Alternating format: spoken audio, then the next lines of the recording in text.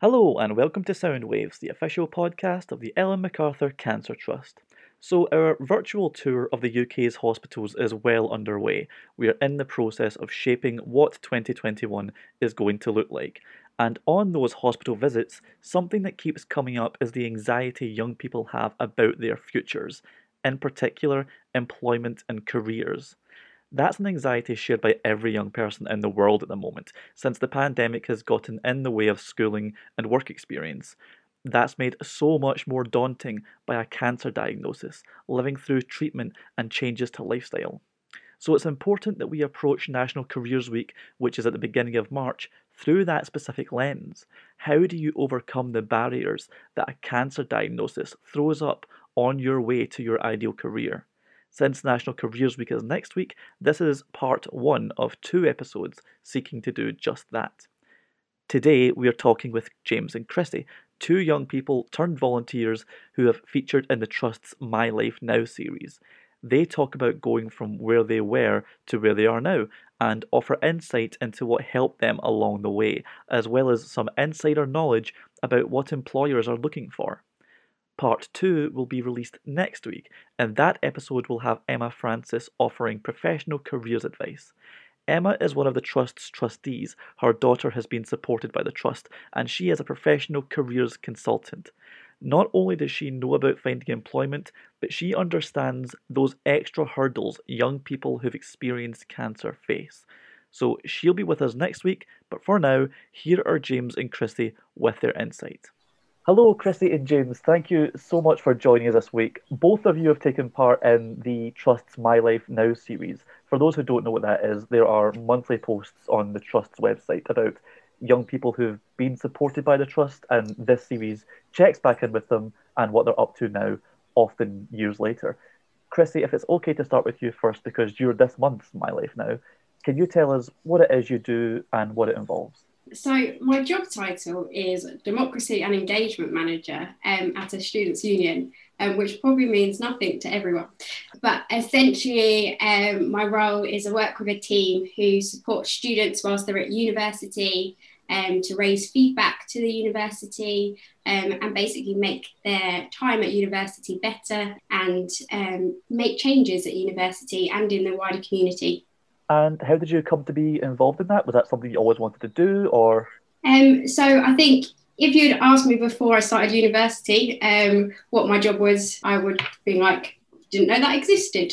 So I think I got into it through I did a sports degree and came into the role as a society's development coordinator. So I looked after all the student groups, which was quite closely related to sports and sort of organising activities. And then under a year of sort of in that role, I was promoted to this role. And it was something I'd never done before, but I loved the idea of sort of supporting students and helping students. And I still get that organisational love from it as well, which is what I really liked at university. James, you wrote a My Life Now story in January 2020, so just over a year ago now. And at that time, you were on placement working in the engine systems group at the Racing Point Formula One team. Can you tell us how that came about and what it was like? Yeah, so it really doesn't feel like a year since I've written that. So I've always been interested in motorsport and how things work, and that kind of led into a very vocational automotive engineering degree at Loughborough University. And as that's a master's degree, it's a 4-year degree with the option of taking a placement after either the second or third year. We got sent a load of information about different jobs at different places, and I decided to apply after second year but didn't really get anything back. So between second and third year I went away and tried to improve my CV, do some extra work experience or improve how it was written, and then applied again in third year with a lot more success getting interviews and the final placement. And what is it you're up to now? So now I'm back at university. Obviously, a lot of it is online due to COVID, but I am studying my final year of my master's degree and hopefully going to graduate this summer. And I'm looking for graduate jobs, hopefully, again, within Formula One or motorsport. So if any employees are listening, yes, we'll drop James's email address.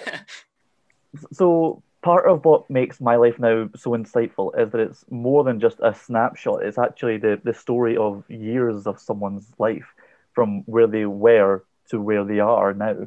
Can you both tell us a little bit about how you were feeling at the time you were going through cancer and how that's different to how you're feeling today? James, do you want to go first? So something that going through treatment and getting diagnosed made me think about was just to take every opportunity that came my way. If I wanted to do something, I would put my all into it and take the opportunity. And through things like the trust post-treatment, it's shown me that I can do a lot more than I think I can. And sometimes you put a mental barrier in the way, but you are capable of a lot more than you think. Chrissy, what about yourself? Did you always feel like you were in the place that you're in now? So I was quite young when I was diagnosed, so I was 4. So it's been a long time, but I think looking back now, I realise sort of how much my treatment and sort of that journey influenced sort of the skills I have now.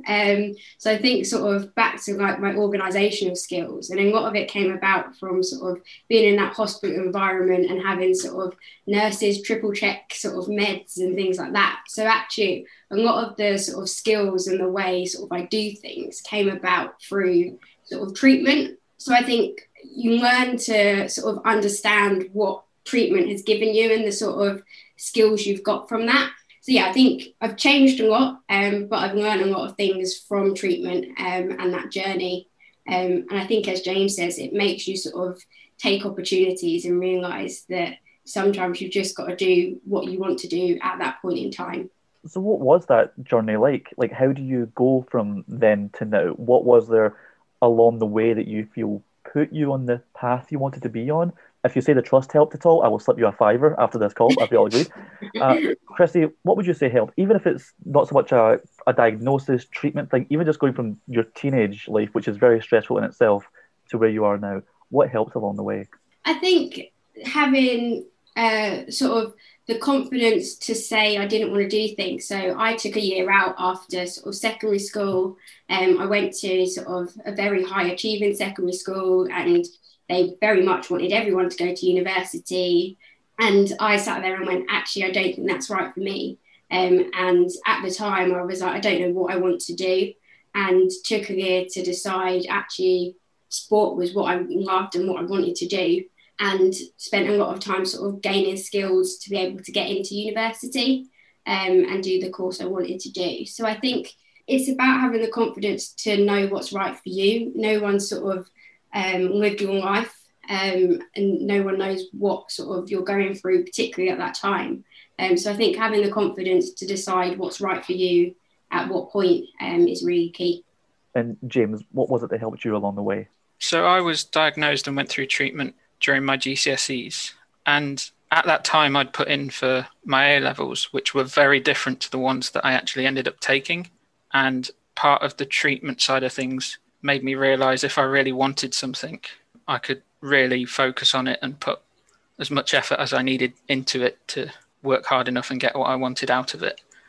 And then post-treatment, I think you get wrapped up in a bit of a bubble and a cocoon during treatment. And I had a bone marrow transplant, so I had to go through isolation, not allowed to mix with anyone. And it makes your parents very protective and everything.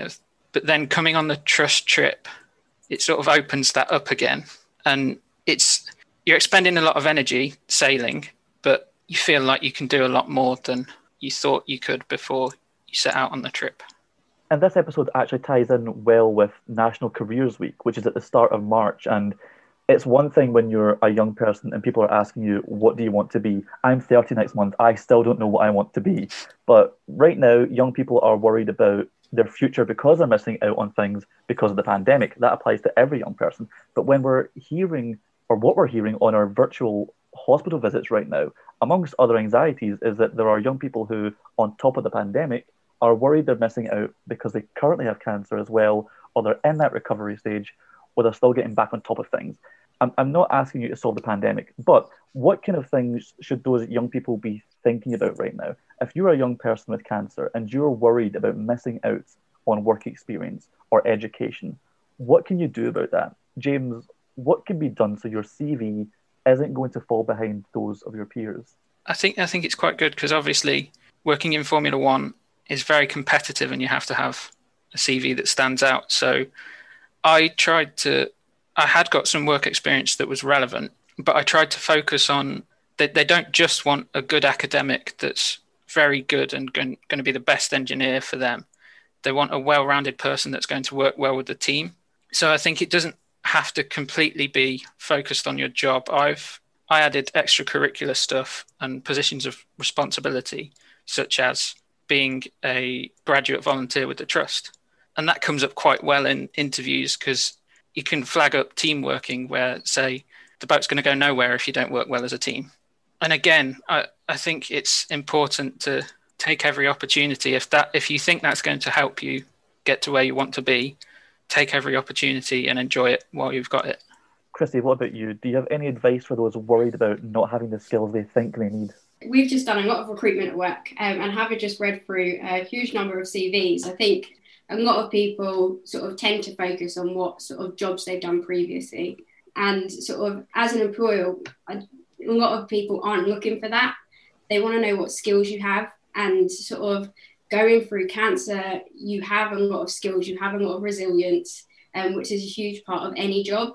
And I think, like James says, those sort of extra activities and making your CV work to sort of show off those skills is sort of a really sort of key thing of actually what skills you have. It doesn't matter what company you worked at or didn't work at. It matters what skills you learn in that process. And I think there's lots of opportunities at the moment to do things online. I think your world's the oyster at the moment, and sort of doing things in your own time online when you feel you're ready for it has actually been a sort of saving grace of this pandemic, is you can do things online in your own time. So it doesn't matter if you're stuck at home. There's still those opportunities out there to make your CV more appealing to employers. Just to throw my own 2 cents in here, most of the time when I went for a job interview, it was rarely my qualifications or previous work experience, like you were saying, Chrissy, that people asked about, but actually my quote-unquote extracurriculars. I was always writing on blogs, which are all gone, by the way, so don't waste your time. And it was those sorts of things that came up. Often it's about standing apart rather than standing above. That's in my experience, and my background is in journalism and the creative industries. If you want to go into medicine, for example, you're going to need a little bit more than a blog, but that's just one example. So I think maybe a good way to round off is to ask if the teenage versions of Chrissy and James could know something or some stuff career-wise that they didn't know at the time, what would you want them to know now? James, what would teenage James benefit from knowing? Perseverance is key. When I applied for all the placements in second year and got rejections, it was very disheartening at the time, but it's important to, if you really want something, persevere and try again, because in the end, if you're eager enough and you put the work in, you will get something good out of it. Again, you can do more than you think, so always set goals slightly higher than you think they should be, because you can achieve them. And at points, you may get a little bit burnt out, but take a moment to step back and try to enjoy it while you can, because it can be overwhelming and you need to make the most of it. Chrissy, what about you? What would you tell teenage Chrissy? I think it's okay not to know what you want to do and where you want to go. I grew up with a sister who at sort of the age of 6 knew she wanted to be a vet, and that was the path she was on. And I think growing up sort of in a world where actually some jobs haven't been invented yet and things like that, it's sort of knowing that every opportunity tells you something, whether you take on something and it teaches you that you don't want to do that, that's a good opportunity and that's a good learning curve. So yeah, I think just take opportunities as they come, and don't be afraid if they don't work out. It's probably taught you something that you don't want to do, and that's okay. That's it for this week. Thank you to James and Chrissy for joining us, and you two for listening in. So again, this is part 1 of 2 about careers. The second part will be available next week and will feature professional careers consultant Emma Francis. So do look out for that, and we'll be sharing lots of other content on our social media during National Careers Week to try knock down as many of those barriers as possible. In the meantime, here's a snippet of next week's episode with something to keep in mind. There's no right or wrong answers. here. I think recognise how well you are doing and how much you are managing during a pandemic, and being kind to yourself would probably be my number one message. Thank you for listening. Until next time, take care.